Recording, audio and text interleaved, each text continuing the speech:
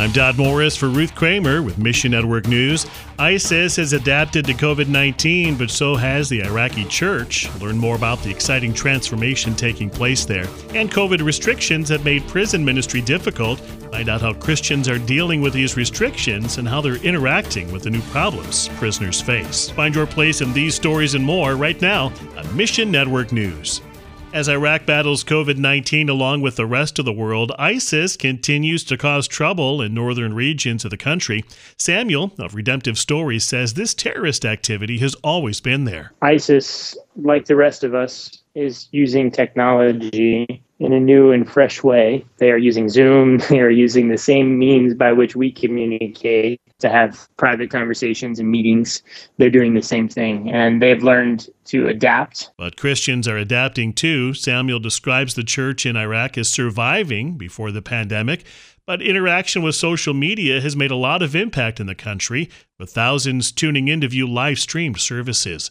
This gospel movement is the only thing that can break down the power of ISIS. This idea of getting rid of ISIS or getting rid of Islamic fundamentalism can't be fought with rockets and bullets and bombs. It has to be fought with the gospel and with education and transformation. And that's why we need our partners on the ground so much that are still living there, the churches, the believers that have stayed, that can continue to be little colonies of hope for transformation in it all.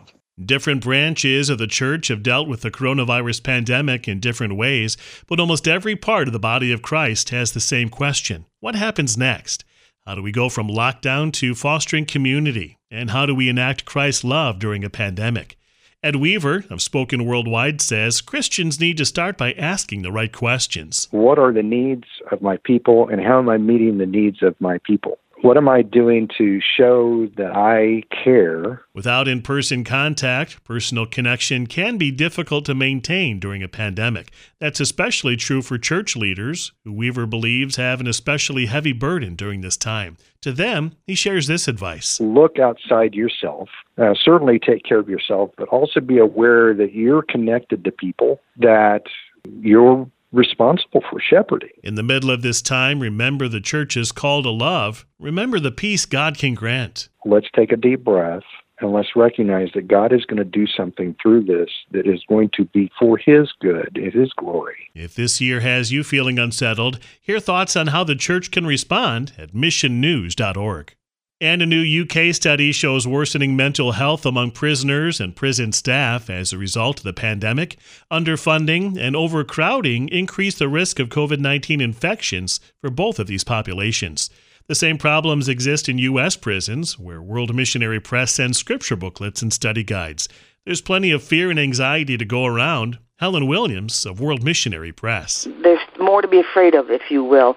And so the Word gives comfort and hope and something to focus on outside of the things that they might be facing daily. Prison authorities deem pastoral care and similar services non-essential, so prisoners have been without these outlets since mid-March. Paper missionaries, though, like World Missionary Press scripture booklets, can still get in. We are still sending out prison material every week. In fact, we've had chaplains tell us that they can use all we can send them because they can't have church services within the prisons now. Encourage prisoners with God's Word through World Missionary Press. We'll connect you at missionnews.org. What we pray for is that as they receive the Word, that they would receive comfort and receive hope.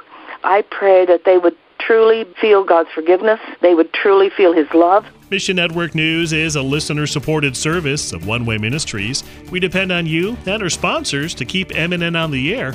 Every bit helps as we look at the headlines through the lens of the Great Commission. Stay connected when you sign up for our free daily news blast. Go to missionnews.org. That's missionnews.org. For Ruth Kramer, I'm Dodd Morris.